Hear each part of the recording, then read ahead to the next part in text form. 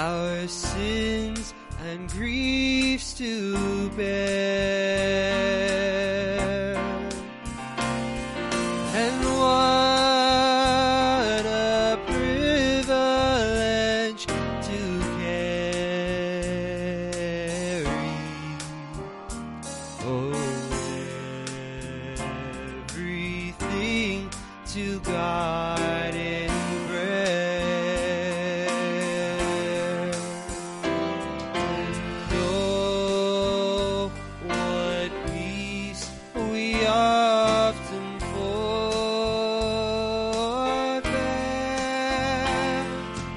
Oh, what needless pain we bear. All because we do not carry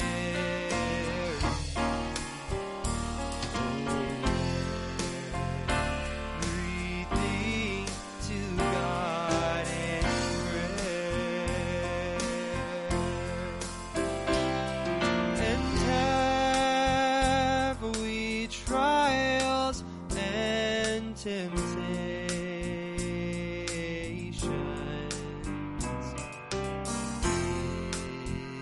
Is there trouble anywhere?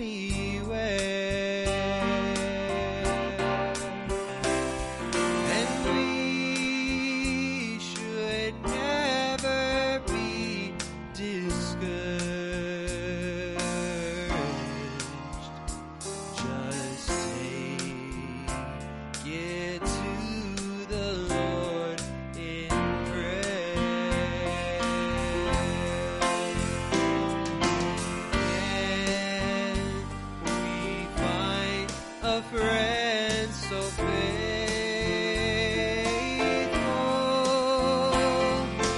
who will all our sorrows share. And Jesus knows our every weakness. Just take it to the Lord in prayer. And are we weak and heavy laden, and cumbered with a load of care?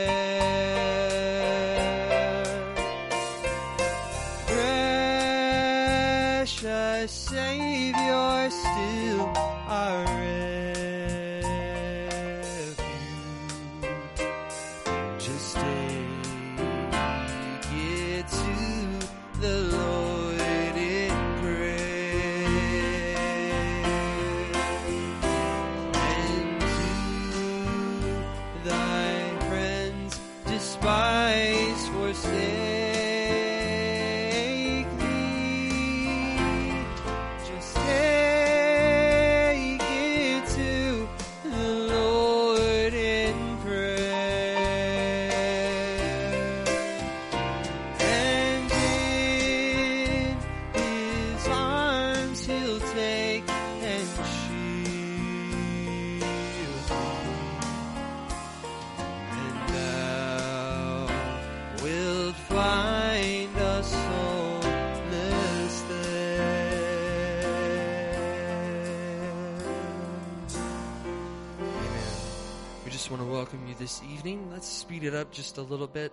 Keep it in the same key. Let's sing that song of I've Been Redeemed. I've been redeemed by love divine. Oh, glory, glory, and Christ is mine, and all to him I now resign. I have been redeemed. I've been redeemed by love divine. Oh, glory, glory, and Christ is mine. All to Him I now resign. I have been redeemed by love divine. Oh, glory, glory, and Christ is mine. All to Him I now resign. I have been redeemed. Oh, now I have found the way. Yes, I have found the way. Glory, hallelujah. I have found the way that leads to endless day, yonder in the glory land.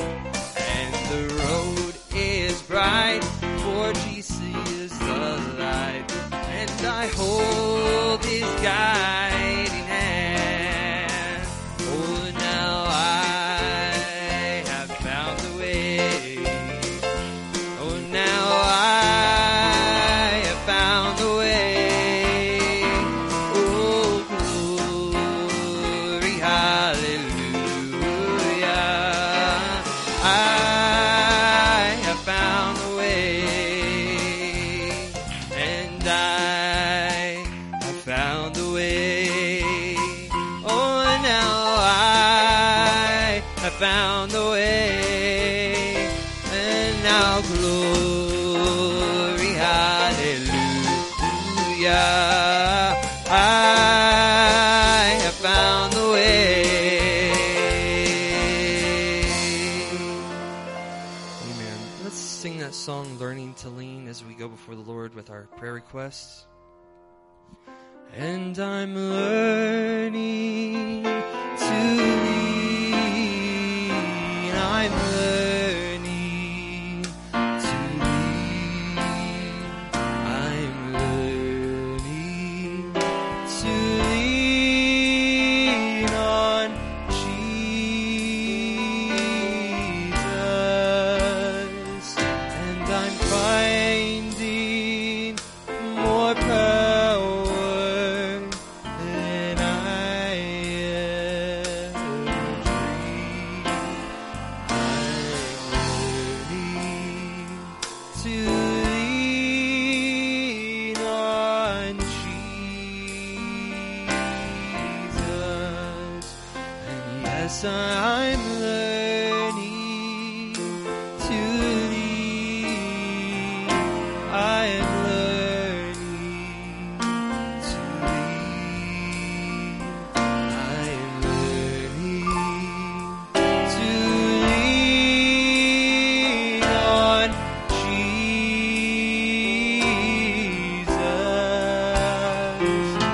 I'm finding more power than I ever dreamed. I'm learning to lean on Jesus.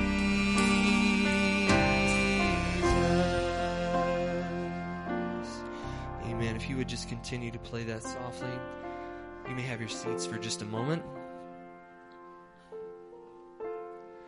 We just want to remember Brother Matt Cross, who is not with us this evening. He is away. And also I have here Sister Tracy Rabin, if we could still continue to remember her. And also I have here that Lily Harwell is not with us. She is at home, not feeling well. So if we could just remember her in prayer. Also I have here that Sister Connie Hughes is not with us. She is in South Carolina, I believe it is. So if we could just remember her. Also the Jacksons are not with us. They are having to work this evening. So if we could just remember them in prayer. And also the Whitlocks, who are away working too. So if we could just remember them. And have here that Brother Chris Clayville and his family are not with us. They are all sick, so if we could just keep them in prayer. And then I have a special request here from Sister Crystal that said a friend of mine had surgery today for tonsil cancer. Her name is Kathy. So if we could just remember her, and an unspoken prayer request for Brother Joel. And also just remember my grandmother. She's not with us this evening. She is just away, just taking some time, a little vacation. So if we could just remember her in prayer.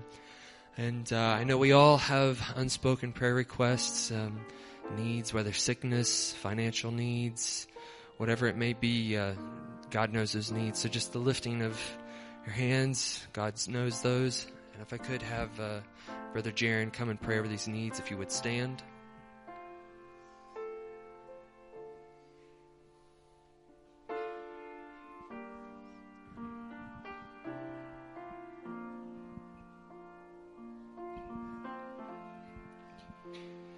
Amen. Let's bow our heads together and take these needs before the Lord.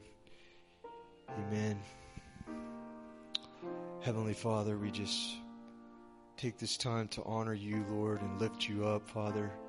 Lord, we just worship you in spirit and truth, Lord, and pray that you would draw near to us. Father, as we come before you, we ask forgiveness of our sins or anything that would beset us, Lord, anything that would stand between us and you, God. We certainly ask, Lord, that you would just touch us, Lord. Show us mercy, God. Lord, we all need a touch and a lift in our faith, Lord. Pray that you would help us, Lord. Draw us closer to you, God, in this time, this dark hour that we live in, God. And Lord, as we come before you, we just bring these needs before you, God, that were mentioned, Lord. Many folks that are not here today, Lord. We think of the Cross family, Lord, and the Whitlocks and the Jacksons.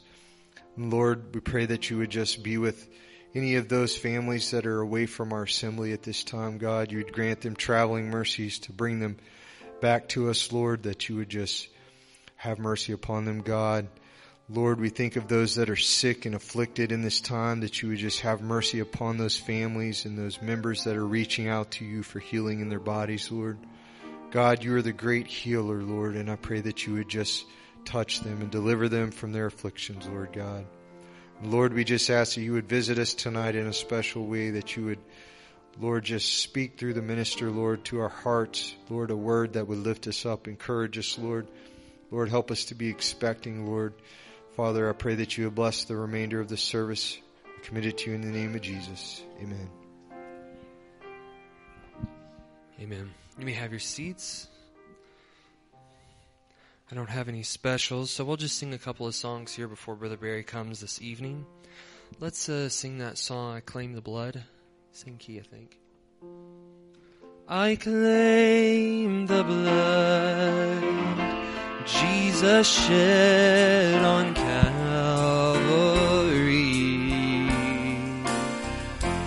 Those precious blood stains were made there just for me, for all my sins, my sickness and my pain. When I need healing, I just claim those precious blood stains. I have a source of strength when I am weak, that takes me through when life is pressing me. I have a source of power from above. I'm covered over by a shield of blood, and I claim the blood Jesus shed on Calvary.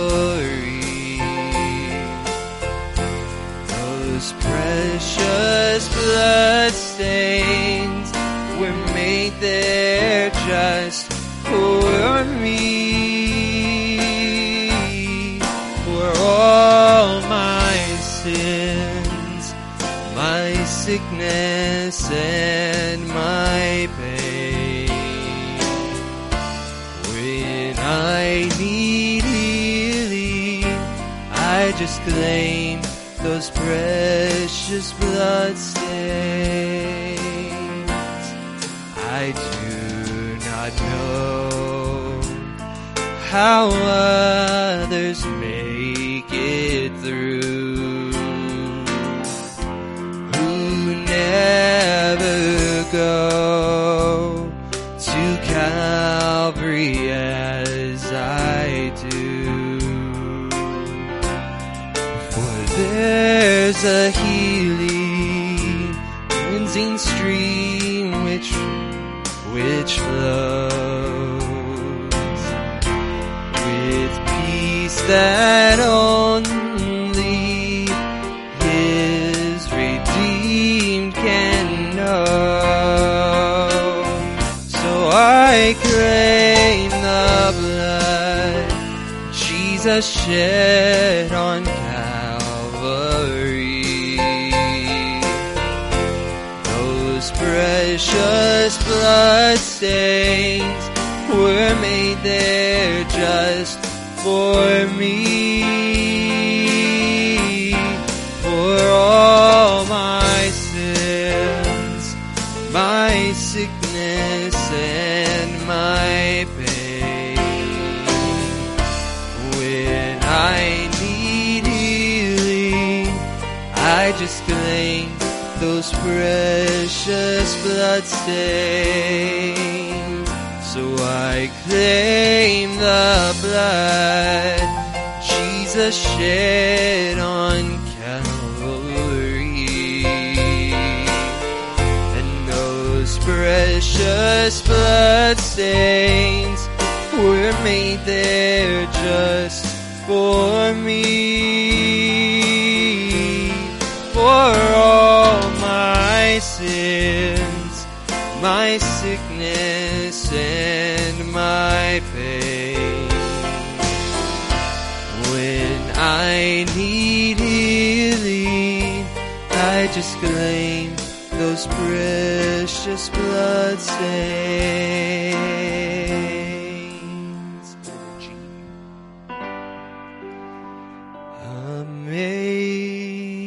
Amazing grace, how sweet the sound that saved a wretch like me.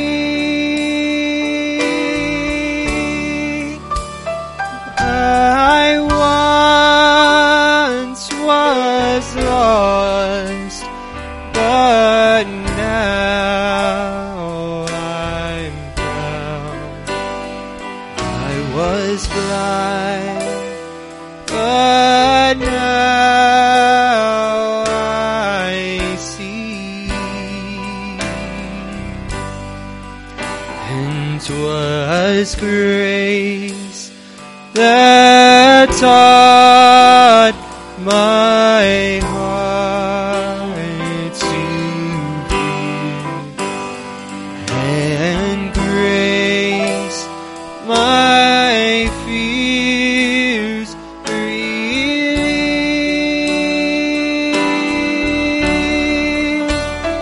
How precious did that grace appear the hour I first believed. And when we've been left in 1,000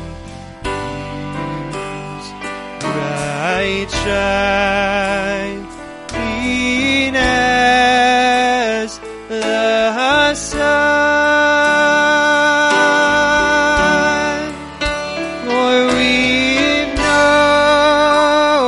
less days to sing God's grace than when we first begun.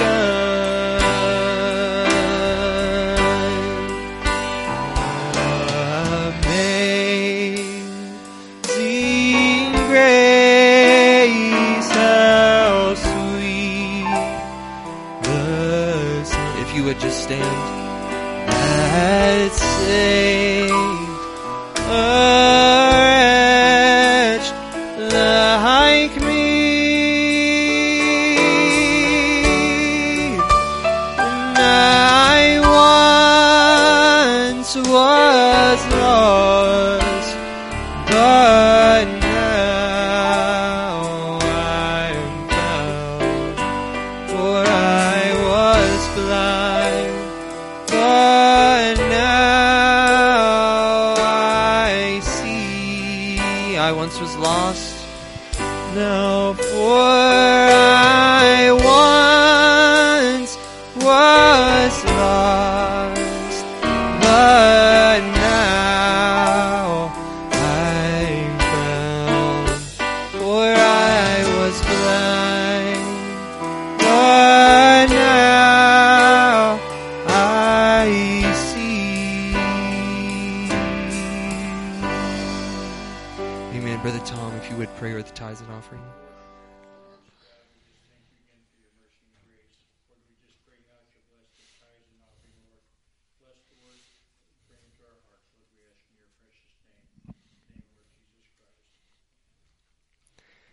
Amen. Let's put it in F again. Let's sing that song. Let's just praise the Lord. Let's just praise the Lord. Oh, praise the Lord. Let's just lift our hands toward heaven and praise the Lord. Let's just praise the Lord. Oh, now praise the Lord. Let's just lift our hands towards heaven and praise the Lord. So let's just praise the Lord. Praise the Lord. Let's just lift our hands towards heaven and praise the Lord. Let's just praise the Lord. Oh, praise the Lord. Let's just lift our hands toward heaven and praise the Lord. One more time now, just as Brother Barry comes. Oh, let's just praise the Lord. Thank you. Praise the Lord. Let's just live toward Him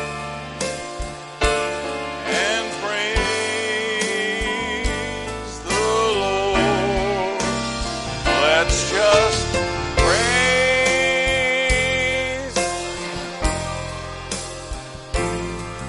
Oh, praise our Lord. Let's just lift our hands toward heaven and praise the Lord.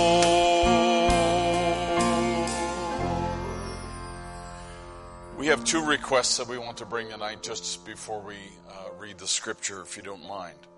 One is that Sister Rachel Coffey is not here tonight. She has a procedure tomorrow, and we want to remember her in prayer and just trust that the Lord will allow her to come through that and have a complete recovery. Also as well, Brother Tom and Sister Kim, they have a relative. Her name is Nikki Lindquist. She's 49 years old in Alaska, and she has a very serious bacterial infection, the kind that is a flesh eater.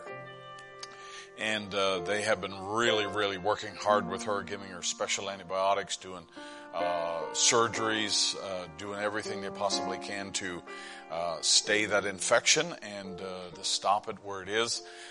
It's obviously life-threatening, and so we've been asked to pray. Their family's very concerned about her, and so if you don't mind remembering her in prayer, Nikki Lindquist, and we'll keep you posted on that. How many of you have a need tonight in your heart? Just something personal, something nobody knows about. You just want to give it to God. Just when we pray, raise your hand and just say, Lord, you know all about it.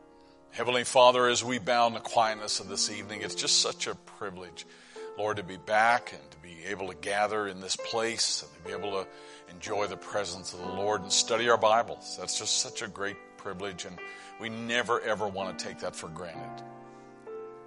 Lord, we know that the freedom we enjoy as a nation, but the freedom we enjoy in Christ is a very special thing. And Lord, we just pray now as we bind our hearts, our requests together, we give them all to you. And in the name of Jesus Christ, we ask and pray that your presence, Lord, would move tonight in such a way that you could deal with every heart. You're one, Lord, that doesn't just deal with surface issues, but you dig deep and you know our hearts and our thoughts and our innermost feelings about things and about people. And so, Lord, the very best thing we can do now is just let it go into your hands and just ask you to have your way. We have two special requests, Lord, tonight. All of these requests that Brother Mitchell read are special, and Lord, we want to add Sister Rachel on there tonight and just ask that you would just be present with her tomorrow, take away any fear or doubt. Lord, I pray that you would just give her complete recovery, Lord, and just to help her, Lord, to be completely well from this affliction that she suffers with. And Father, we pray for Brother Tom's niece, and Lord, you know all about this thing, and Father, it's just something that the doctors and nurses are doing the very best they possibly can, but she needs a miracle. She needs help, and Father, we just place her into your hands now, not only to deal with her body, but also with her soul as well, that she might look to you, Lord, in a very special way and give thanks and praise to you. Lord, we commit that need to you tonight and just ask again that you would bless the reading of the word, minister to all those who are not here. In the name of Jesus Christ we pray. Amen and amen. Praise the Lord. Take your Bible tonight while you're standing, and welcome to the house of the Lord. It's certainly good to see you all again, and good to have you all here. Tyler, good to have you here, and may God bless you. All of you friendly faces here. Theo, welcome to the front row, and all of you that were at the camp. I haven't seen a lot of you since then. So Ezekiel, we're going to be reading tonight, chapter 45. Ezekiel chapter 45. This is number 18. I kind of feel like a really experienced preacher to be up to 18 here.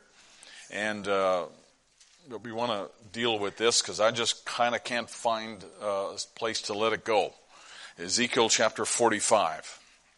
This is about the reconciliation of the temple and the house and what the priests had to do in their offerings and sacrifices. So let's just read so that we can capture a phrase here. Thus saith the Lord God, verse 18. Ezekiel 45:18.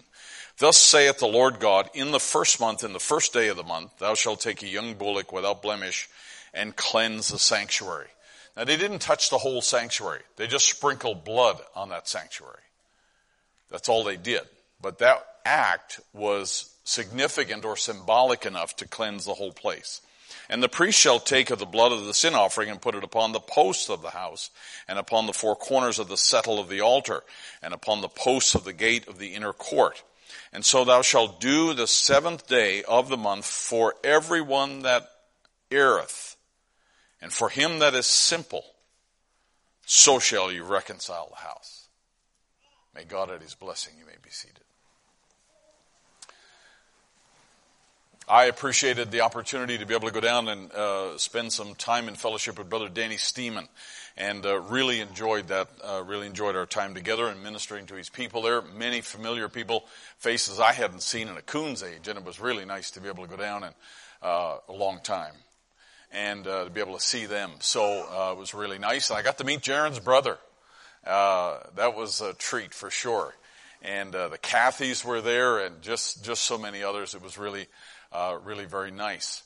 I sent some of you the picture of the alligator that showed up first to church, and about 6 feet long, and he was ready for church for sure. He didn't want to go, and but it was really nice. Cold, but really nice. Warmer here than it was in Florida, so don't feel like you're missing out on anything. As you know, this coming weekend we have our fall festival. It's something you don't want to miss. And there's been lots of preparation and work been put in so far. It's going to be a lot of fun and a lot of different things going on. During the day, it'll start around 1 o'clock. It'll go till around 6 or 7. We have our meal. Brother John printed out this flyer for you. It's in the library if you would like to take one with you. And it has all the events listed there and what you need to do. In relation to that event, it has some rules there about the pie contest and about the jelly contest and so forth. All of that's there. So there's some activities that are age related, and that's noted in there as well. And I'll be sending out another update. We'll have this attached to it as well. So if you just want to come and sit in fellowship and eat fried pies, you're welcome to do that all day long.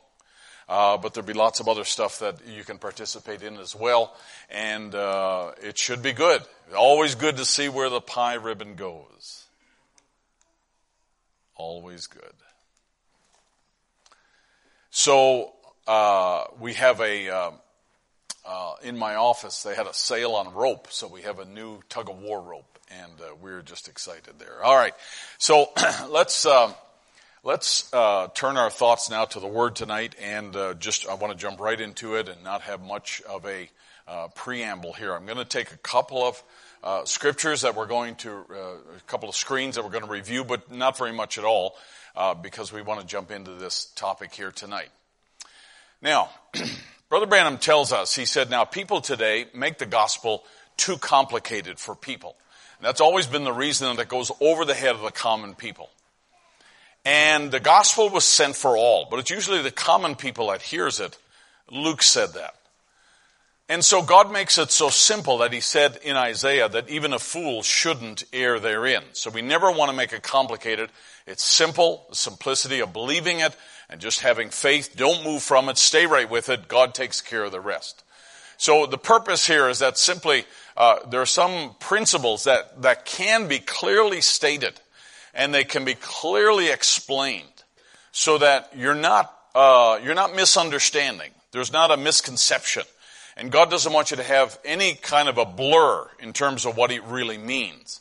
And I believe that's the value of having ministry, good ministry. I'm not talking about myself here, but I'm talking about in general, the fivefold ministry helps to make things clear so that we can practice it because we're called to be doers of the word. Isn't that right? And it is important for us then, as Brother Branham said, when you understand it, you're going to stay with it. Don't move from it. God will honor that. God will take care of the rest of it. You practice what you know. I was talking with a sister recently who was in a prayer line, and she listed off just a number of complexes and things that she was dealing with. And this was after a service that I had preached, and I told her, I said, you know, you can't go home and expect to fix everything all in one shot. One sermon doesn't fix everything, and one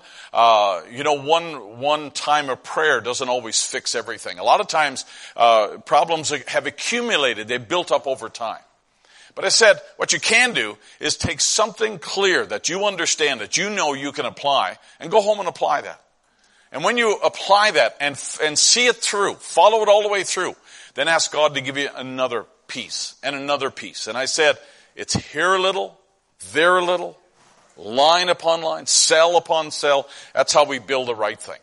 And so we take it this way. And God doesn't want us to make it complicated. I remember in my early years of ministry, I hung around with older ministers that tried to out-prophet the prophet. They tried to out-God God. They tried to make it so complicated that they would be known as the high and lofty one and the deep and intellectual one. And I thought, wow, well, okay, that's the way you need to be. And I thought, well, okay, I'll wade out into the deep waters before I knew how to swim. And I found that out there, people were as lost as I was. And so I came back towards shore, came back to safer waters, and began to minister in a way that I could understand. And I found that in doing that, it helped more people. I mean, that's just my way. All right, so we talked about this subject of a wounded spirit and trying to trying to create shalom in the home and trying to maintain shalom in the home. It isn't just something that we want to have for a day. We want to live this way, right? And so therefore, there's a couple of things in this list that we talked about. And the first thing was that when we are wounded, there are times when the criticism may actually be accurate. It may be something that we need to hear even when we don't want to hear it. But nobody ever has a right to hurt another person. When God corrects us, He doesn't hurt us. When God corrects us, we don't feel like morons. We don't feel like we are losers. When God corrects us, we love Him more at the end of the process, at the end of the training, at the end of the discipline, we love Him more. And that's the way that we should deal with one another. Now, it doesn't always come out that way because we are human beings and there are stresses in life. We think of different examples, especially back in the Old Testament. And so, wounding is a difficult thing, and we've explained that, so I don't want to linger a whole lot on that. But the second thing now I want to deal with is this subject of reconciliation. That's the goal. If there is a problem, a disruption, if there's a split in your family, if there's a division between you, and whether it's in a church, whether it's in a family, whether it's in a marriage, if there's a difference of opinion, if there are hard feelings, if there are past hurts or present hurts, if there are what we say irreconcilable differences, which is a common phrase that people use when it comes to, using it as a basis for dissolving a marriage. They say, well, we have irreconcilable differences. That means that it's impossible for us to reconcile this situation and come back together. Now, I really, let's go on a little bit further here. But reconciliation is a very, very important thing, and it has some unique characteristics to it. So we want to deal with this tonight here. Reconciliation is always the goal. We want to fix what went wrong instead of fixing the blame. Right? We want to fix what went wrong instead of fixing the blame. So when people are wounded and when there is a hurt that somebody experiences, it's a difficult thing. When a healthy person has a debilitating sickness, that's hard. Like the translation here says of Proverbs 18. Short of outward resources, life is hard. So if we went through a famine in our country, that would be difficult for all of us. Even if you're in a healthy state, that would be difficult. But short of inward resources, it feels insurmountable. When the wound is on the inside, when your spirit is wounded, when your heart is wounded, that's a hard thing. No matter how healthy you are, no matter how wealthy you are, no matter how intelligent you are, when somebody hurts you deeply inside, that's a tough thing.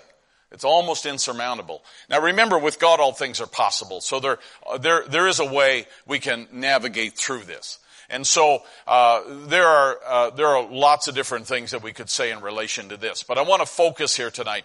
Brother Branham said, now I read that God gives us all things. He gives us a pardon to those who want to accept God's word as pardon. A pardon from God is a release from guilt. How many can say amen? A pardon from God. When God pardons you. Now, your family may never forget. Your wife or husband may never forget. There are people around you that may never forget. But a pardon from God is a release from guilt. That's a principle that you have to hold on to. All of us make mistakes, and all of us have a measure of guilt that we carry. But when God forgives you, in other words, when you go through the steps of a real genuine repentance, that's a release from guilt in the eyes of God. And the assurance is that when we get there, guess what? God's not going to bring it up again and hold it against you. Aren't you glad for that? I hold on to quotes like this. I like quotes like this because, the thought, just the thought that you're gonna, show up at the gates of heaven and someone says, yeah, really? Really? You think you're gonna get in? In heaven, they don't say that. In heaven, that's not said. Do you believe that? Amen. In heaven, you gotta believe that the sin question is settled. You gotta believe that. And a pardon from God is a release from guilt. So your sins are gone, and guilt should be gone too. Now, there may be things in a natural realm that you need to make right. Like if you stole money from your neighbor, then, you should pay it back, right? There's a natural consequence for that, and you need to pay that money back if you could do that. And that would be a natural consequence. And then somebody might say, well, I'm not going to loan him any money anymore, if he's going to be that way. And there are things in the natural that happen as a result of offenses. But a pardon from God is a release from guilt. And there is, as Paul writes, there is therefore no condemnation to them that are in Christ Jesus, that walk not after the flesh, but after the Spirit. Respect is never demanded. Respect is earned, right? And so if somebody loses respect in you, your job is to win that respect back. But you can't go to your wife and say, you have to respect me. You can intimidate her into saying yes, but in her heart she may never respect you. Your conduct is what's going to gain respect, right? Your actions is going to be what's gained respect. So if somebody, if one of our young people were accused of something, I would encourage them, hey, walk in the way. Walk in a stellar way. Walk in a way that removes any single question about your character and about your conduct, and earn people's respect that way. That would probably be the best thing to do. Now, in the Church Age book, Brother Branham says, very simply, he said, repent quickly, don't hesitate. When something comes up in your life, or something comes up in your household, something comes up between yourself, you got a beef with me, or you got a problem, something like that, come to me quickly. Don't linger on it. Don't do it after you've told everybody in the church. Come to me first. I was on the phone today for several hours sorting through a situation, not here and not in this country, but I was sorting through a situation where this person said this, because this person said this, because this person said this, and it got out on a public forum among ministers. And I said, hey, as Christians, we don't act that way.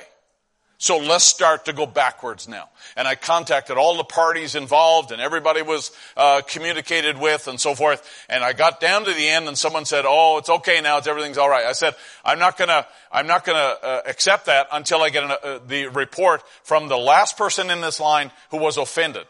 And when that brother said, "Okay, they apologize. Everything is good," I went back and I told all those people, all those ministers, "We got the apology. It's all right. It's in writing, so we're good."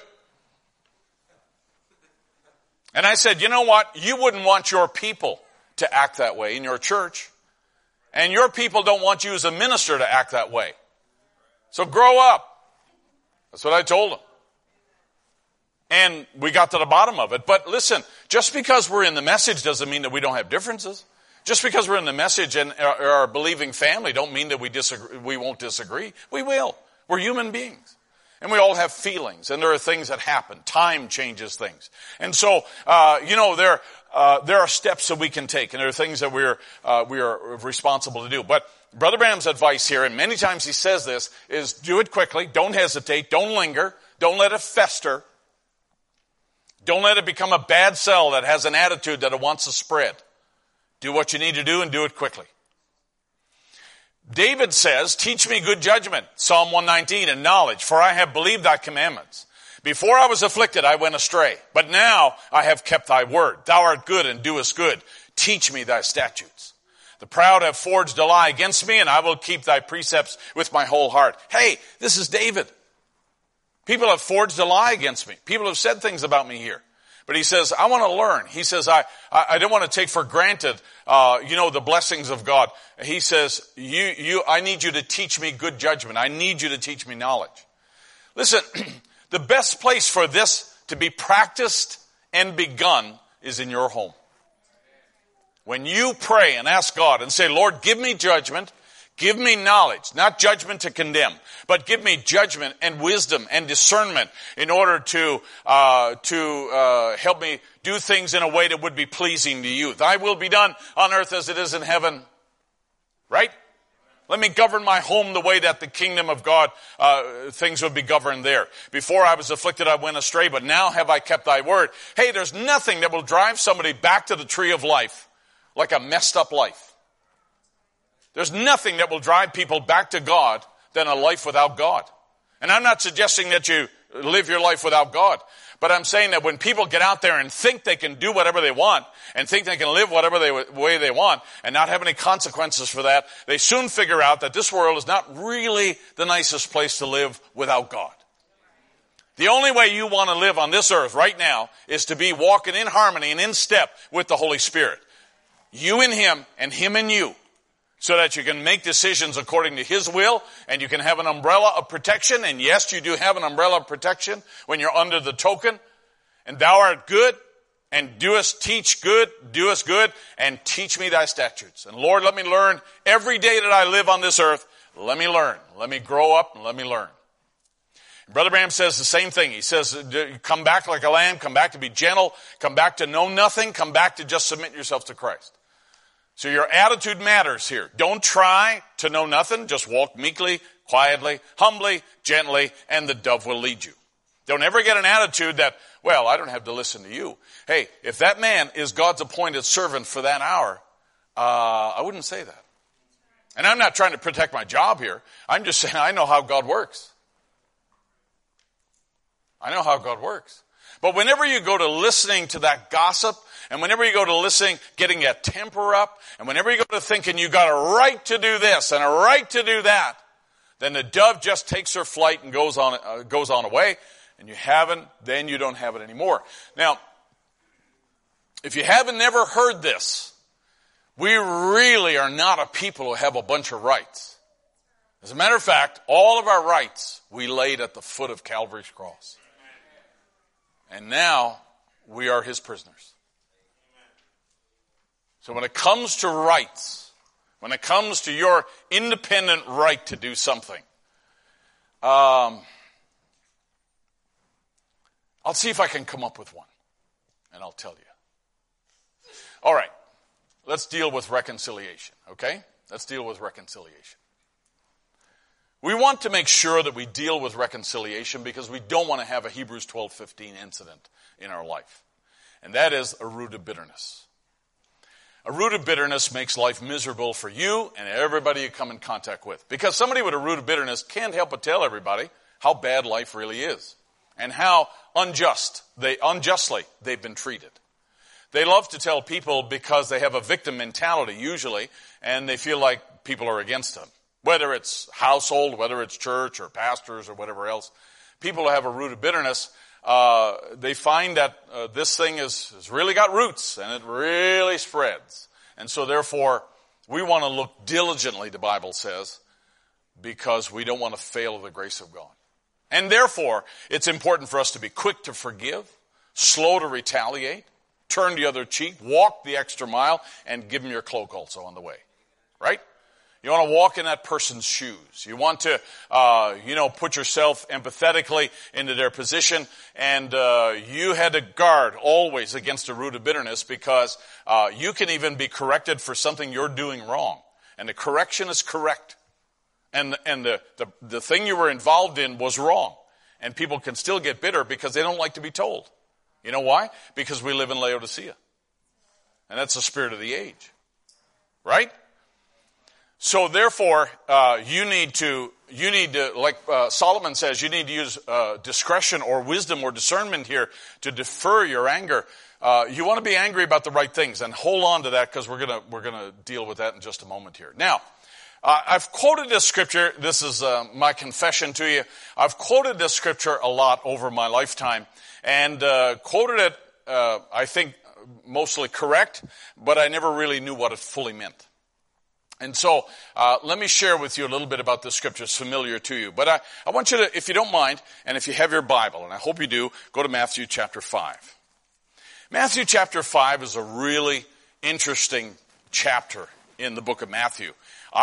I'm studying for my black belt in Matthew. I love it. There's so many great lessons that are in it, and I read it constantly because I just love it. I have commentaries on it. I regard things that Brother Branham said about it. Some of the older elders in the faith over the years have said some great things about the book of Matthew, and I just personally, it's just my go-to book, and I just love it. I need you to take a look, though, at what's said here in the very first part of it here. In Matthew 5:17, think not that I'm come to destroy the law or the prophets. I'm not come to destroy, but to fulfill. There's Jesus now in a teaching mode. And he wants the people to understand about the law. Because, remember now, New Testament grace hadn't been established yet. We hadn't had Paul to work through the Old Testament and present Jesus out of the Old Testament and all the other pieces that were going to come under Paul's teaching in the New Testament. But Jesus says, I want you to understand now my relation to the law. And remember now what I've taught you before. That there are three aspects to the law that are always important to remember. There was the ceremonial laws, or let's say it this way. All laws in the Old Testament could be divided into three groups. One is the ceremonial. That is like the dress of the priests and the order of the sacrifices and all of that, the building of the temple. All of that was ceremonial. There was also dietary rules, right? Thou shalt not eat certain kinds of animals, and they're described, and the kinds of food that the children of Israel were to eat. And that was a big issue to God in the Old Testament there. So you have ceremonial and dietary. The third thing that is important is the moral law. And the moral law described how we would live and how we would treat one another. The rules that govern relationships. And so the moral law was a very important thing.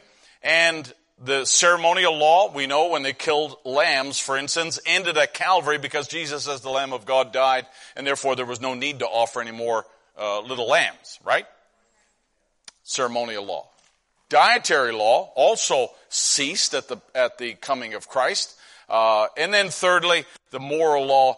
Jesus does not do away with the moral law. He magnifies the moral law. So when it says that thou shalt commit adultery, Jesus said, hey, you're not even supposed to look and lust after a woman. Now that's different than the actual act of adultery. Right? All right, so stay with me now. For verily, verse 18, I say unto you, till heaven and earth pass, one jot or one tittle shall in no wise pass from the law till all be fulfilled. Whosoever therefore shall break one of the least commandments, and shall teach men so, he shall be called the least in the kingdom of heaven. But whosoever shall do and teach them, the same shall be called great in the kingdom of heaven. For I say unto you that except your righteousness shall exceed the righteousness of the scribes and Pharisees, you shall in no wise enter into the kingdom of heaven. Ye have heard it said, 21, by them of old time, including Moses, thou shalt not kill, which in the Hebrew means thou shalt not murder.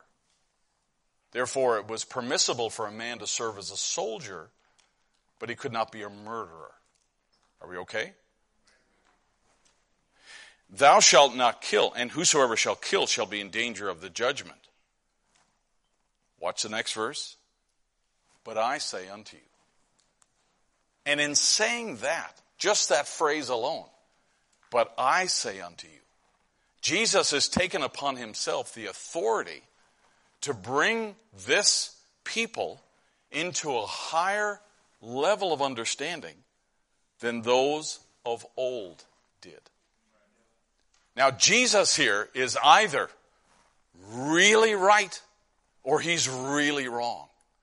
Because this is a huge, huge thing. He's taking the law that they have lived by for hundreds and hundreds and into the thousands of years. They've lived by, hey, this is the stuff that's written in stone. This is the stuff that God penned himself. And now Jesus says, you've heard it said, now I'm telling you. Whoa. All right, so let's do it this way, everybody. How about if I came out to you tonight and said, now listen, you've heard Brother Branham say, but I'm going to tell you something else. You'd say, yeah. You do this number spiritually.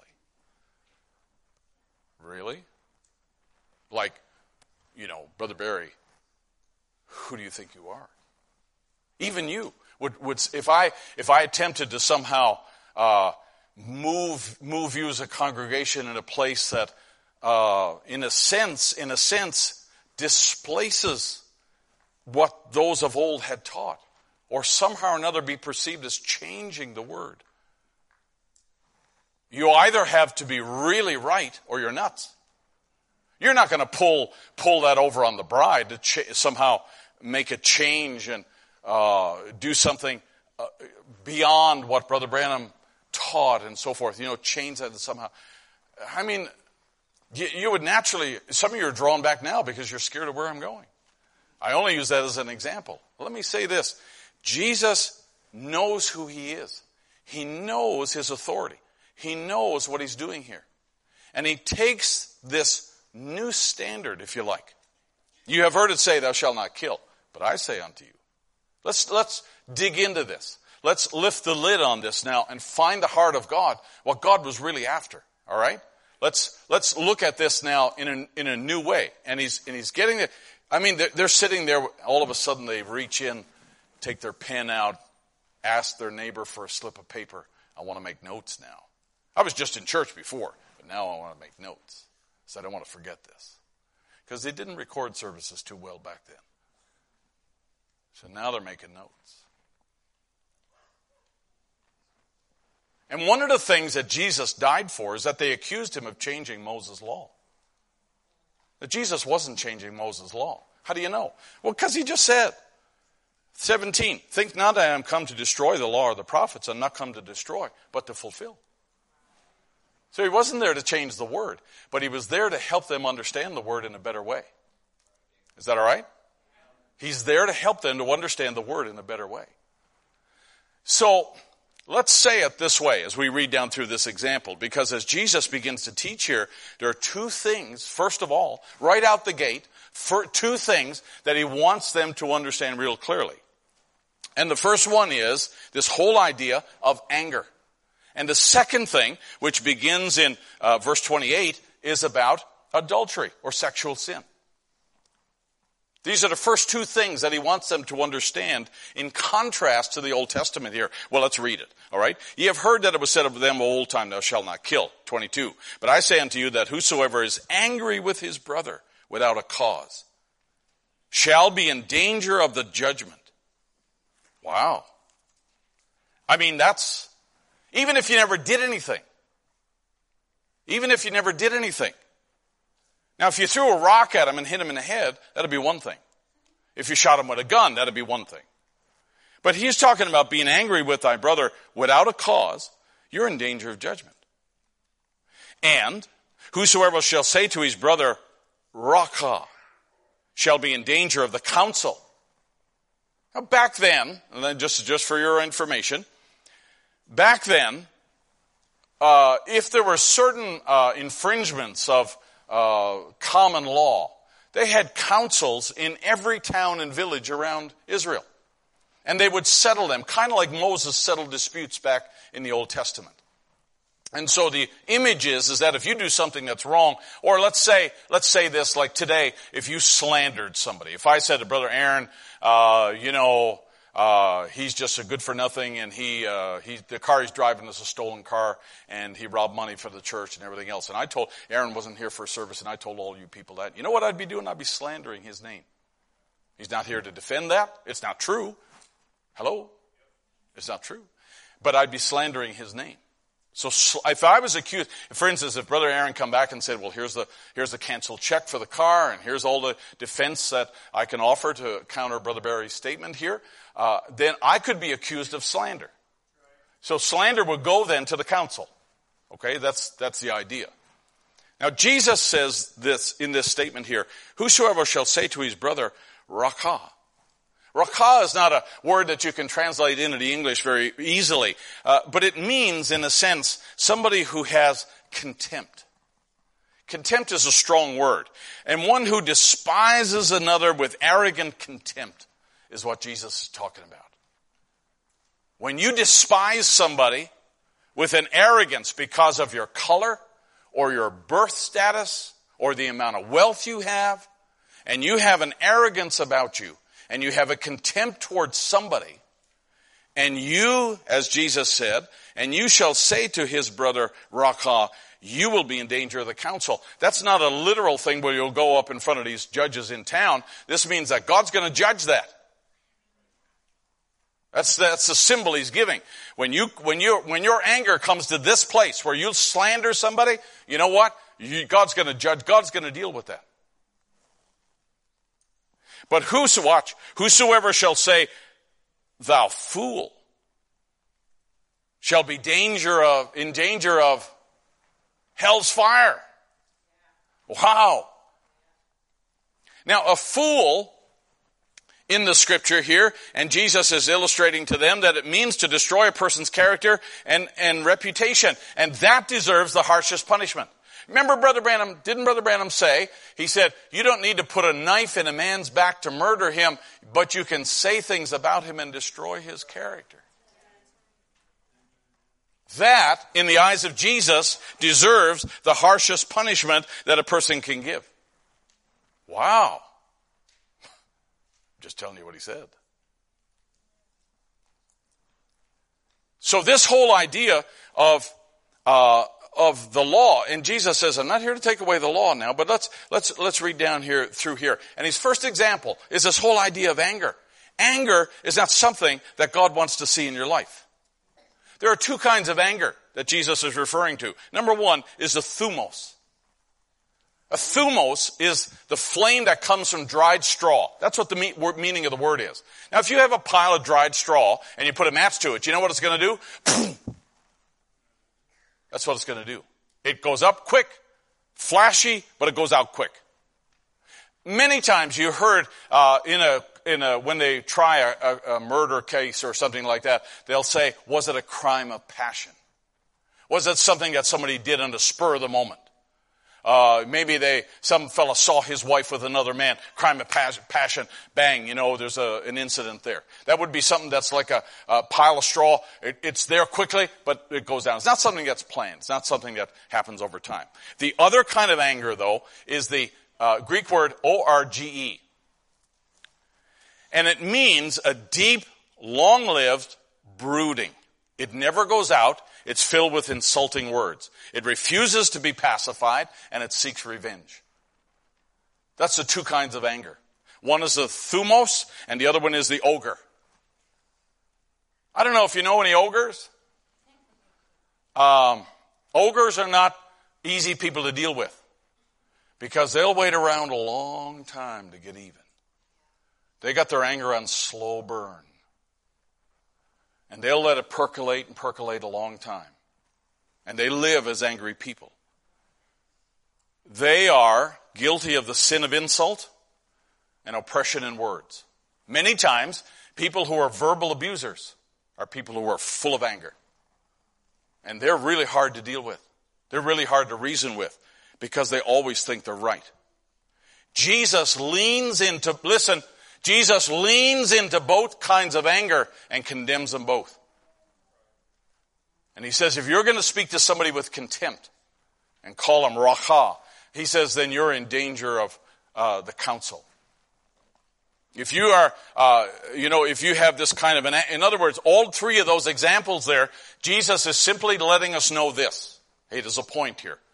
But Jesus, it's only 10 after 9.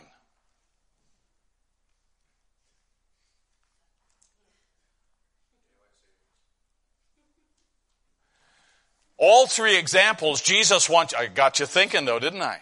Jesus wants us to understand very clearly that anger out of control, God's going to deal with. The message is, don't have it. Deal with it. Get things settled. Watch. Read in your Bible, if you will, verse 23. Some of it's on the screen here. Therefore, if thou bring thy gift to the altar, there rememberest that thy brother hath aught against thee, leave there thy gift before the altar and go thy way. And first be reconciled to thy brother, and then come and offer thy gift. Your gift means nothing to God if you have aught between you and someone else. Jesus is saying that you have a responsibility to have things right between you and other people before your gift is accepted before God. As a matter of fact, in Jewish tradition, I'm not telling you need to do this. I'm just telling you what the Bible says. That's my job, to give you the whole counsel of God. But let me just say this, that in the days of Jesus, when he was there, if somebody offered an offering and they brought it to the temple to be given, like money or an animal or something else, to shed blood, and they brought it to the temple, and they did this. They were known to have aught against somebody. There's a feud between these two families, and it's not settled. You know what the priests were ordered to do? Was to take that offering and just burn it outside the temple. We're not going to use that offering, because it wouldn't be accepted by God anyway, because there's a stress or a problem. There's something unacceptable to God that's going on in your life. You can offer all you want. Not going to please God. Sorry, but I mean that's what Jesus is saying. So that if you have, listen, you would think the other way. You would think the other way. I want to offer something to God, get all my offerings in, pay my tithes, get everything straight, and then God will bless me and I'll go and make something right because now the anointing of God's on me. That's not what Jesus is saying. Jesus is saying, listen, you're better off leaving everything just as it is. Go make that right first. Go make that right first. And then come back and do what the law requires you to do.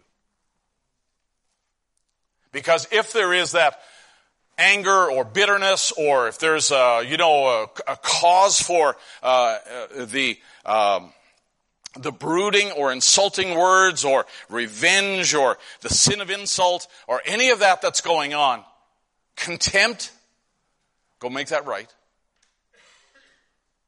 And then come back to God. But don't think that God's going to say, wow, you know what? He brought extra offerings today. We'll let that other go. Don't think that. Leave the gift. Be reconciled first. Then he says in verse 25, agree with thine adversary quickly, whilst thou art in the way with him.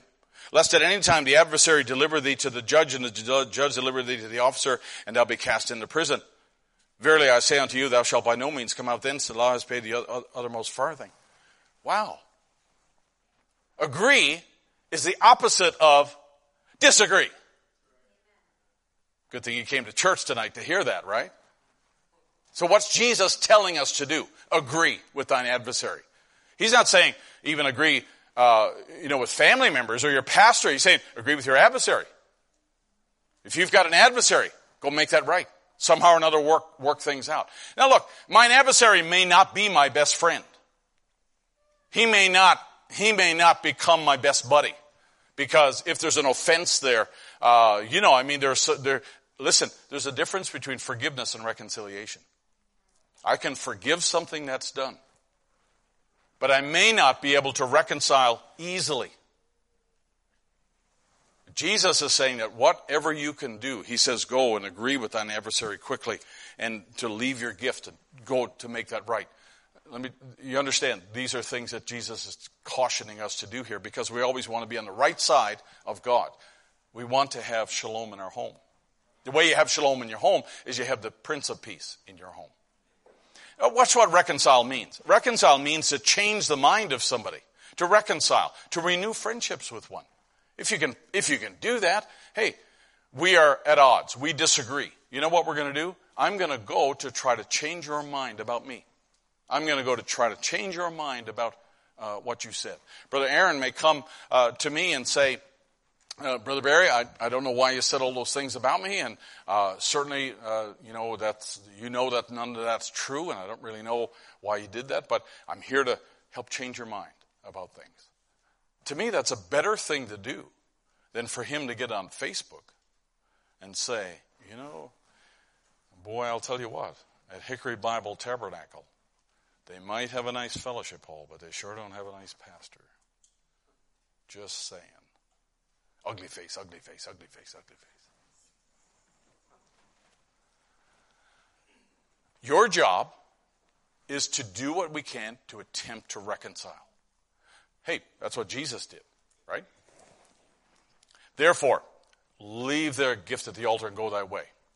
Now, what is reconciliation? We find it in Scripture real quickly here. For it pleased the Father that in him should all fullness dwell, and having made peace through the blood of his cross, by him to reconcile all things unto himself, whether things in heaven, things on earth. God, the Spirit of the Father, he was a reconciler. He wanted there to be harmony, to bring back to a former state of harmony. God wanted to have what Adam lost, right? Come back into a former state of harmony. That's what God's after. And you that were sometimes alienated, he says, now hath, verse 21, yet now hath he reconciled. You were aliens. You didn't deserve the grace that's being extended here, but God extended himself to reconcile. All right, look here. Forgiveness can happen with one person. I can forgive somebody. That person may not even know, but in my heart, I can forgive somebody. Reconciliation requires two. Because there was once harmony between these two. There was once something right between these two. Something happened, and we're going to try to bring this thing back together again. We're going to change the minds of the people involved. Okay? But you can't do that with just one person. If you're going to reconcile, we're going to have two parties coming together. At least attempting to come together, right? You can see that in a household, in a marriage, it's really important that we understand this idea of reconciliation. Because, it'd be a good thing if my wife offended me that I forgave her. But I got to go that extra step. I want to be reconciled to her. Because me and her are in a covenant relationship. I've taken a vow to her. Right? So therefore, we got to reconcile this. We got to get it back on the rails again. Something's happened, it's gone off the rails. We got to get it back on the rails. Jesus came to earth to get all of us back on the rails again. You understand what I say when I use that phrase, right? You want to get it back on the track again. Back working again. That's what Jesus did. Your job is to accept what he did for us. Again, reconciliation. By reason of his sacrifice, men in their sinful condition are invited to reconcile to him. That is, to change their attitude or their mind and accept the provision that God has made, whereby their sins can be remitted and they can be justified in the sight of God. Ephesians 2:14, same thing. Now watch what Brother Branham says, all right? So let's focus now. He says, just don't join church now. Don't do that. Don't get this in your mind. That won't work. You got to be born again. Not an emotional workup. Not some little something that says, well, I shouted, I spoke with tongues, and that ain't it. You ever see those things now? I somehow or another I get them. I guess some algorithm thinks I need them. But in my, my computer, when you get on the internet, I have all these things. Don't eat this, eat this. Anybody get those? Or don't do this exercise, do this. Don't go here, go here. And this algorithm seems to think that it knows what I should be doing and what I shouldn't be doing. So, of course it's right, because it's on the internet. So, here's Brother Branham. He's telling us, this won't work, this will. So, the Bible had it first. Okay? And Brother Branham had it first in our generation. Don't just feel like, well, I can just park my carcass in the church building and I'm okay. You're not. Well, I shouted and spoke in tongues. No, that ain't it. When really in your heart, something comes to change you and you become a new creature in Christ. You receive the person, Jesus Christ. Old things die out. New things are born again. You make things right. That's an effect of the new birth. You make things right. Everybody with me? And that you make things right that you did wrong. You love your enemies. You pray for those who despitefully use you. That's when you're a Christian, and a tree is known by the fruit it bears. So don't do this. Do this. Don't think that a church can save you. Don't think that a minister can save you. It's the blood of Jesus Christ that saves you. It's a new birth, an encounter with God. That's what saves you. That's the only safe place. That's the only place of security, right? Everybody with me? That's what you pray your children experience. That's what we pray that every member, inside the hearing of my voice, that we experience. We all have to experience that. We're not trying to make you good HBT members. We're not trying to, find a t-shirt that fits you and makes you one of the crowd. We're trying to make sure that you have, in this atmosphere, a meeting with Jesus Christ, and that conversion is the only thing that's going to put you under the token. Are we okay? And when that happens, old things pass away, new things, come to pass, and you make things right. Things that you did wrong. And now you begin to love your enemies. Before, you would do something vile to your enemies, and now we do something good to now we do the good thing. We turn the other cheek. Brother Branham gives us an example here. A little German woman, he said, I send prayer cloths out by the thousands, and she got one. She didn't have a pastor, so she got her neighbors together and they came in to pray. And she confessed her faults. There's one thing you got to do. He said, there's one thing you got to do, is to make things right with God. Because the affliction might be on you for that purpose, to bring you to God. She got it right. First thing she did, she got the prayer cloth. She had people around to pray with her, but she didn't just say, okay, let's pray it all away. She confessed her faults and made things right with God. Making things right with God. That's Brother Branham's expression for reconciliation. We're going to change this picture. Bring it. This thing may have brought me to God, but either way, Lord, I'm here and I need your help. I need conversion. So confess all your sins. She'd been crippled with arthritis for about 20 years, and all right. She said, old man, the devil, the works is done, so get away, here I come. And she got up and walked out of the wheelchair. He said, that's the way you got to believe it. That's the way you got to believe it. Just in that manner, just as simple as we can be. It's not a theologically complex thing. It's not something that she needs to wait 10 years for. Not at all. She just needs to confess her faults, make things right with God, then act on the promise. Somebody say amen. Amen. That's what happens. When you're reconciled, when you're in the right position with God, then you can act on the promises with confidence. Then you can act with confidence. And that's what God wants believers to do. He doesn't want us to doubt and wonder, will this work? Will it not? Is it right for me? Is it not? Lord, I'm not worthy. Hey, none of us are worthy. He wants you to look at the promise, meet the requirements that He's given you, getting right with God, and, confess the things that you need to confess, and then walk on with the promises. Be like Shamgar out there in the face of all your enemies. Remember, your Goliaths will look smaller in the face of the promise of God. Are we okay? So, questions and answers, 1961. See the asterisk up there? That means that we'll arise out of our slumber and we'll read this together. Watch what he says. Now, this is a great question somebody asked. They said the Bible says that everything works together for good to them that love the Lord. Then if you love God and turn back to the world, would God let you die in your sin? Or would He let you be reconciled back to Him before He takes you away? Brother Branham considers that a good question. So, if you love God, but you turn back to the world, in other words, you backslide, would God let you die in your sin, or is He going to reconcile you and bring you back? He says, see, temporarily, minor, every one of us backslide many times a day. We know that. We're all guilty, every one of us. There's none of us perfected. And as long as we're in this body, no matter how much the people try to tell you, well, I got sanctified, I can kiss this woman or do that, he's lying. He cannot. No amount of Holy Ghost is going to change that picture. I don't try to say, Lord, let me see how close I can go to the edge of the mountain. It's, Lord, keep me as far away from the edge of the mountain I can get. Remember, you're still human beings. But now, if you make a mistake and do something wrong, you don't willfully. In other words, you don't stop reading this quote right now and say, hey, wow, you know what? You know what this means? I can do what I want. And I can always come back to God and say, I'm sorry. Don't try it. Don't try it. Because a Christian doesn't sin willfully. If you are a Christian and you're born again, you don't mean to do wrong. Your prayer changes then. It's like, Lord, I made a mistake. I don't want to make it again.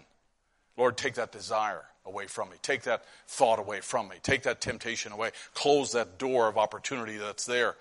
Your intentions and everything is right, but as a Christian. But if you do make a mistake and do something wrong, will God let you just go on and die like that? Or will He bring you back to reconciliation? He will bring you back. Oh, let me say it again. He will bring you back. How many of you here have ever made a mistake since you've been converted? He will bring you back. That's why I put the asterisk sign up there. He will bring you back. That's right. He will bring you back. Says it again. And if you do anything wrong, watch. If you do anything wrong and it don't condemn you and you go on like that on out, remember you wasn't saved at the beginning. Wow, I was right. You wasn't saved. You had a make-believe, but you wasn't saved. But when you're saved, you have a different spirit. You're a different nature. You're a new creature in Christ. Old things have passed away.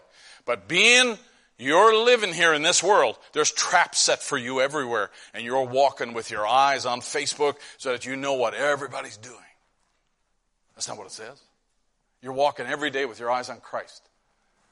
And remember, when you make a mistake, and we'll always come back quickly for reconciliation, because I want to make sure God thinks about me in the right way. Now, it's almost 9:30. All right, I've said to you entirely up to this point, reconciliation is what God's done for you. You have to accept it. God, He paid for your sins. He died on the cross. Now you have to accept it. You have to come and embrace that cross. You have to believe that Jesus died for you. But here's where we take a turn. And here's where we come into the home. Paul teaches now that because you are saved by the blood of Christ, you actually are given a ministry of reconciliation. Listen to me, you have the power to bring things back into harmony. I mean, that's what he's saying twice in this passage here. He hath given us the ministry of reconciliation, to wit that God was in Christ, reconciling the world to himself, not imputing their trespasses to them, and hath committed unto us the word of reconciliation. Now then, we be ambassadors for Christ, as though God did beseech you by us. And we pray you in Christ's stead be reconciled to God. All right, so yes, we as preachers, we can go out there and we can preach to the unsaved. Brother Aaron sent me some pictures here this week of brothers who got their new microphone and their portable church sound system. And they're out preaching away, and it was great. Watch the brothers preaching in the streets there in Zimbabwe, in the villages. It's great. See, like a house on fire. And man, they got zeal. We'll show you some.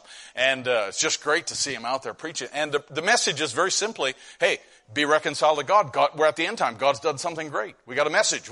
There's salvation still available. Mercy's still open. All right, and that's what these brothers are preaching. Yes, be reconciled to God. But as a reconciler, I'm going to want to reconcile everywhere I go. I want to reconcile differences in the church.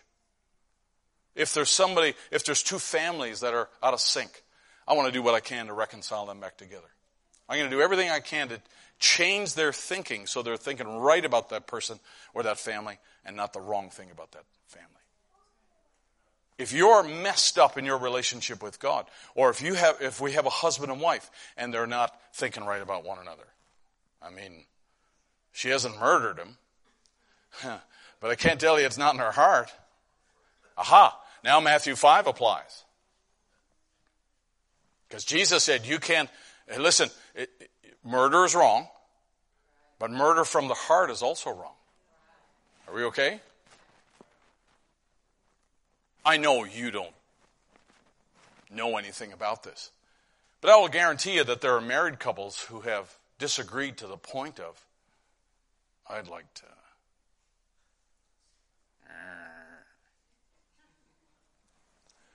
You can fill in the blank.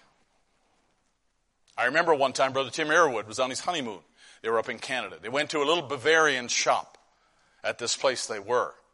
And they got to talking, and this woman noticed, old Bavarian German type woman, and she was conversing with them. And she asked them, "Well, what brings you here?" And they said, "Well, we're on our honeymoon." And she said, "Oh, immediately that's an invitation for a lot of people to give you marriage advice. Have you ever noticed that?"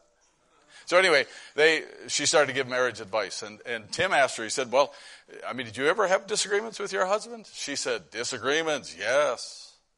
Yes, disagreements, yes. Murder, not yet, but disagreements, yes.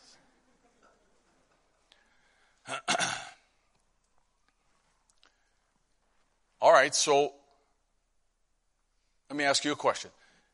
Is the ministry of reconciliation just for pastors? If you're, to me, it seems like if you're in Christ, you're an ambassador for Christ, and somehow or another, God's imparted to you, into you, something that desires to reconcile things, bring things back into harmony again. And this is where you can achieve shalom in the home. When you pass from death unto life, all these things become dead, you're a new creature in Christ. If you see something wrong, you'll pray for it. God be merciful. If you see trouble, instead of going and tattling, trying to make it worse, you'll try to get the person to straighten up, quieten it right quick. That's the Spirit of God in you.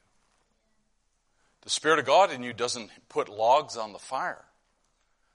The Spirit of God does not put wrong stuff on social media. The Spirit of God does not spread gossip around the church.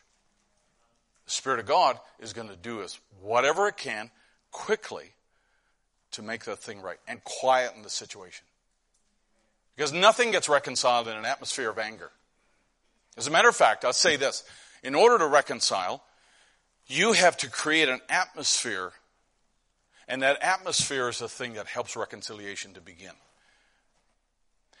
You can't reconcile in an atmosphere of violence. You can't reconcile in an atmosphere that created the same problem in the first place. Sometimes you have to do something to change the atmosphere and to be able to talk things out in a more peaceful way.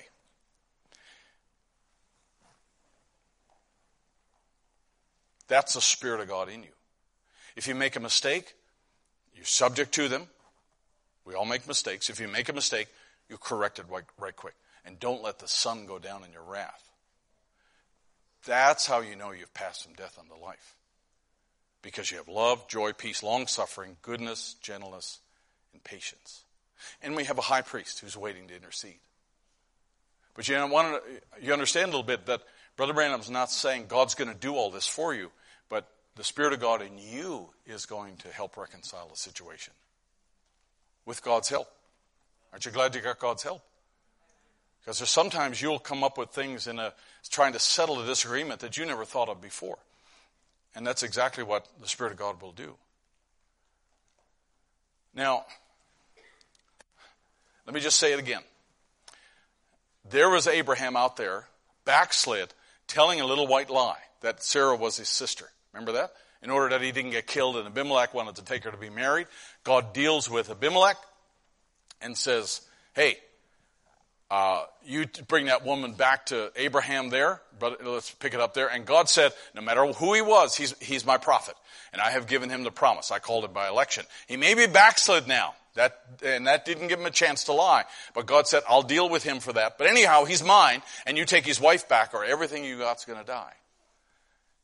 He rose from there, grabbed the woman, and away he went. Yes, sir. He's going to make things right. He's not going to just leave this up to God. Well, if that's his wife, you just speak the word and she'll be transported over to Abraham's house. No, he got up, took Sarah, brought her over to Abraham's house, and he's there to make restitution. Because restitution requires two people, right? And Brother Branham said, that's what we need tonight. A bunch of that kind of revival to break out across the country. You may not have referred to a revival as that before, but my goodness, what a blessing that would be if, some people made things right that need to be made right. You know what that would do? It would cause the Spirit of God to free up and move more freely, and more people would be blessed. Hey, listen, don't wait for it to happen here in the church. Go home and do it. Reconcile at home. Reconcile the differences at home. Make things right. Do things that have been buried and kind of linger there. And you look around every now and then. There's that old hatchet. You need to bury that hatchet, not in the back of your husband or your wife. You need to bury that hatchet somewhere where it's not going to be of any detriment to anybody anymore. Brother Branham said, then he says, Hey, listen, I don't know about you, but I want the Spirit of God to move in my house. I want the Spirit of God to move in this church. I want the Spirit of God to move wherever I go. And so if I got hatchets all over the place, hey, listen, that's not going to help that's not going to help the Spirit of God, because you know what? God knows what's going on. Hey, you might have a great offering to give, and Jesus says, leave it. Go make it right. Bury the hatchet, come back, because the offering is not going to override this thing that's going on in your life. Do you believe that God knows what's going on in your life? It isn't important that, I haven't found out yet. That's not important. I don't need to know what goes on in your home. I don't need to know what you said to somebody tonight on the way to church. I don't need to know that in order to know what to say here. I know this, that you can bind the Spirit of God without ever shooting anybody, but you can talk to somebody with contempt and bind the Spirit of God right there. You're better off leaving your offering, go make that right, come back, then watch the Spirit of God move. No amount of offerings and gifts is going to make the Spirit of God move over that. Am I making sense? Now, you in the prayer line, if there's any unconfessed sin in your life, remember, I'm laying it right back on your lap, brother. If you've got sin and is not confessed, just be aware. He says, you make things right. If that's in your life, step out of the line, make that right, come back in the line. In other words, if you've got something to make right, God's not going to go make it right for you.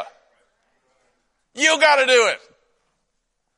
If there's something in the home that needs to be made right, you need to do it. You don't need to let somebody else wait for somebody to show up at the door, or wait for you to come to church and the pastor takes care of it all and unties the knot at church here. The best I could probably do is to let you know that there might be a knot. But if you tied the knot, you might be the one that needs to go and untie it. I'm talking real simply here, but a lot of times home can feel dry. Home can feel cold. Home can feel like nothing ever happens here. And it's because, some way or another, an attitude may have bound the moving of the Spirit of God. And Brother Branham's saying, I'm putting it right back on you now. You people that are coming in the prayer line, because they quickly find out in the prayer line that God knows it all. That's one thing they discover in the prayer line, that God knows it all. And there ain't nothing that's hid. There ain't nothing, no matter how diligent they've been in trying to hide that, there ain't no way you can hide it from God. All right, you remember the story, I've quoted it many times, you've probably heard it, where Brother Branham had that woman in his house, you remember, and she was wanting to be healed, she had a mental disturbance, and Brother Branham begins to tell her, he says, I see you in the car, you're on a railroad track. Remember that? And you almost died, and you were with the man was not your husband was over in the war. And you remember the story? Somebody say, amen. So, she says, well, stop, I confess that. Brother Branham said, well, you confessed it to God, but that's only half. You got to go, you got to do this. You got to go confess it to your husband and make that thing right. She said, well, I could never do that. And he said, well, you probably should, because he's got stuff to confess to you too. No, not my husband. And off she goes. And they both reconcile. They both begin to work it out. Let me tell you something about that man. Because Brother Branham said that man was a teacher in Sunday school in Jeffersonville. And they were in an independent Pentecostal type church. And he was a Sunday school teacher. In one of the sermons, Brother Branham's telling the story, and he says that man came to Brother Branham and said, well, I'll resign my Sunday school and I'll quit being a deacon and so forth. Because he had said, no wonder Brother Johnson can't have a revival in his church with sin like that. And so the man said, well, I'll quit being a deacon, I'll quit teaching, and she'll quit teaching the Sunday school. And Brother Branham said, no. He said, no. You've given that to God. He said, you're forgiven in the eyes of God. Let me tell you what happened to that man. That man went on to take over that church he was in after Brother Johnson died and became the pastor of the church and lived until he was 99. He died in his 99th year and served God from that time faithfully until God took him home. Once you make that thing right with God, once you reconcile with God. But remember, if you've sinned against your partner, you need to go to your partner and get that thing reconciled. If there's a difference in your house, you need to go make that thing right. But once they were reconciled, Brother Branham assures us, he said, in the eyes of God, you know what? It's over. Now the Spirit of God can move. Now you can go on to do what you're called to do. Now the Spirit of God can rush back into that vacuum and make your house a place of peace again. If there's something that binds the church, hey, you deal with that thing instead of, being angry and fighting against it and so on, but you deal with that thing. Watch, in that vacuum, watch the Spirit of God move back in there. Bless the people. I mean, it is a good thing for us to go to meetings and to feel good and have all the revival that, you can muster out of those. And that's a great thing. And I love it. And I love to do it myself. And that's a good thing. But there are principles that all of us need to obey because there's traps set for you everywhere. You bet. You bet. And as believers, our heart's cry is to be reconciled, first with God and then with one another. I'll tell you what, it's a powerful thing. It really is a powerful thing. And it is something that every one of us need to take absolutely seriously. Last quote, let me tell you, there's no one can come to him but what he will receive. There's no one can come to him but what he'll receive. Though your sins be as scarlet, they shall be as white as snow. There's nothing uncertain about this. I'll forgive part of them. Maybe you've done this or done that. I'll hold it against you. Well, he won't forgive me for what I've done to my husband, or what I've done to my wife, what I've done to my sister. Brother Branham says, I don't care what you've done. There's nothing uncertain about the forgiveness of God. He'll forgive everything. Say it with me.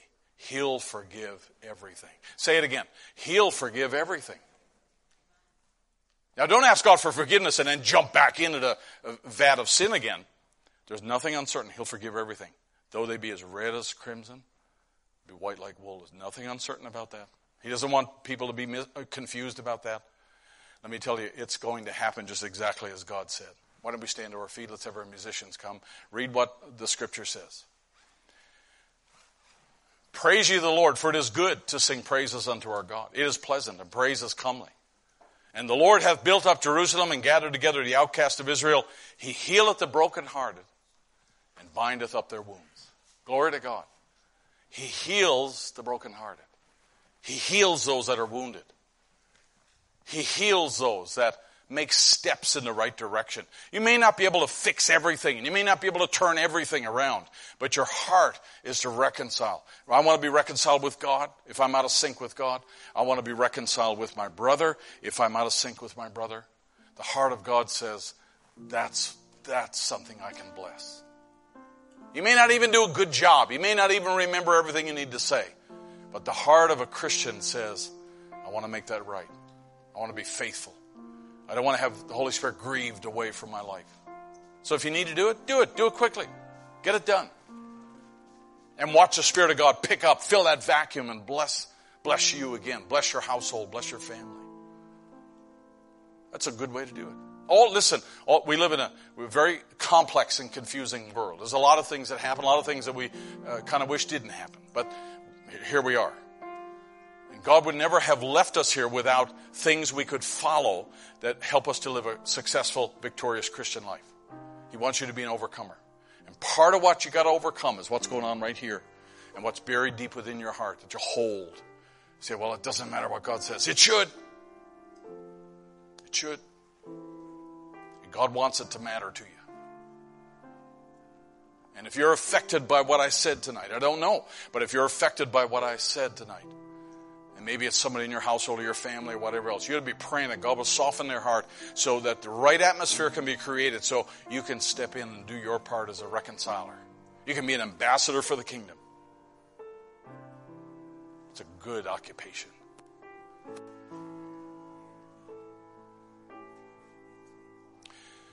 That's what God wants us to do.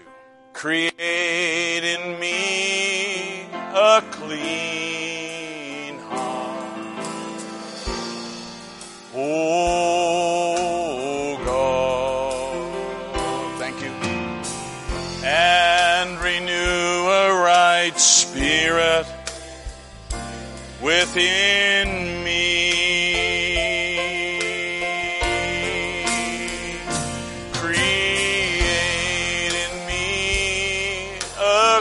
Sing it now. Make it your prayer to Him. Oh,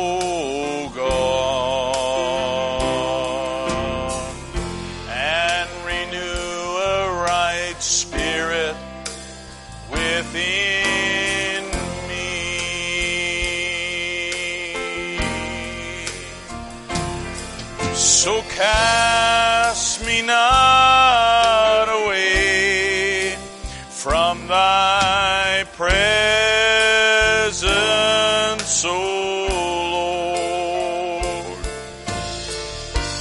Take not thy Holy Spirit from me.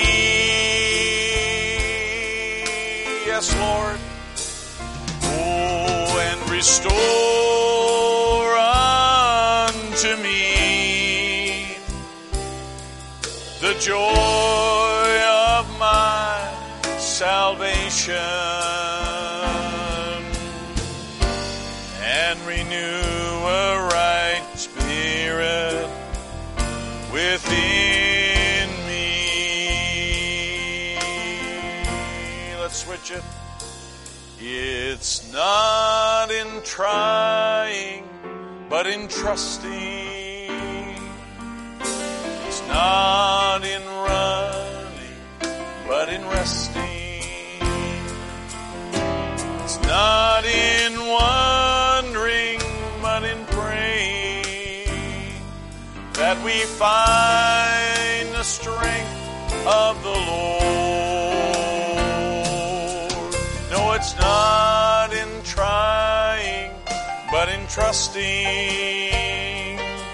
It's not, but in resting. And it's not in wondering, but in praying, that we find the strength of the Lord. The more that I surrender, the lighter my load. The more that I release my prayer, the more He takes control. And the more that I can humble myself, the more He lifts me up. Every day I live, Lord, I love you. Oh, let's pray tonight together. We've been given a prayer request here for Amanda Brumley's sister. Is that right? Amanda Brumley? It's Amanda. And she was taken to the ER in a hospital. And so they're requesting prayer. We don't know what it is. Oh. Let's pray. Let's bow our heads together. Heavenly Father, as we close our service tonight, Lord, every one of us, Lord, sometimes we hesitate of facing challenges that are interpersonal. We don't always like to have to deal face to face with things. But Lord, when your word requires it, and then Lord, we need to ask your help for us to be able to have the strength and courage to do that, to make things right. And Lord, you said you'd never forsake us. So in carrying out your word, we're going to trust in your presence, Lord. May we examine our hearts. And may, Lord, if there's something there, I don't know the hearts of the people, Lord, but if there's something there, deal with us. And Lord, help us, because we don't have anything hanging on. We don't have anything that's amiss. Father, just come, I pray, Lord, in the volume of the book, and just show us, Lord, and we will be faithful in acting on things. The heart of God is to reconcile, and Lord, we are ambassadors now, and we want to represent the kingdom in the right way. And Father, I pray tonight that with Sister Amanda, that Lord, you'd undertake for her, and we don't know all of the details of the situation, but Lord, your prophet taught us that we didn't really need to know. We just need to only believe that all things are possible. And so, Lord, we believe it's possible for you to draw near to her and give her relief of these symptoms. We curse that pain and that affliction, Lord, and just pray that you would restore her back to her family. And Lord, I pray that she would have a good report. Lord, do that work that only you can do. We thank you we have a place to turn. We thank you, Lord, that we have a place to go physically. But Lord, we also have you to turn to, and we're thankful for that. Be the great physician on her part, and may the Holy Spirit draw near to her and take away any fear, which always makes things worse. I commit her to you. We pray together, Lord, in faith, believing that you're still a healer tonight, the same as you ever were. And Lord, for these other requests that have been mentioned tonight, Lord, we place them into your care. We pray for Brother Tom's niece and ask, oh God, that you'd be merciful in that situation as well. Have your way, Lord, we pray, and deal with every heart. And we'll give you thanks in the lovely and holy name of Jesus Christ, our Lord, we pray. Amen. Falling in love.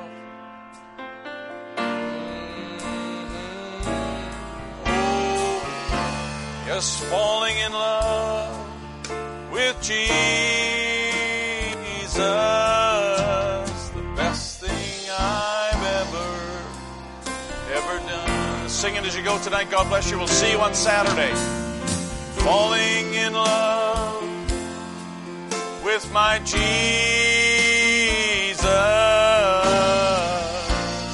Falling in love with Jesus. Falling in love with my Jesus. It's the best thing I've ever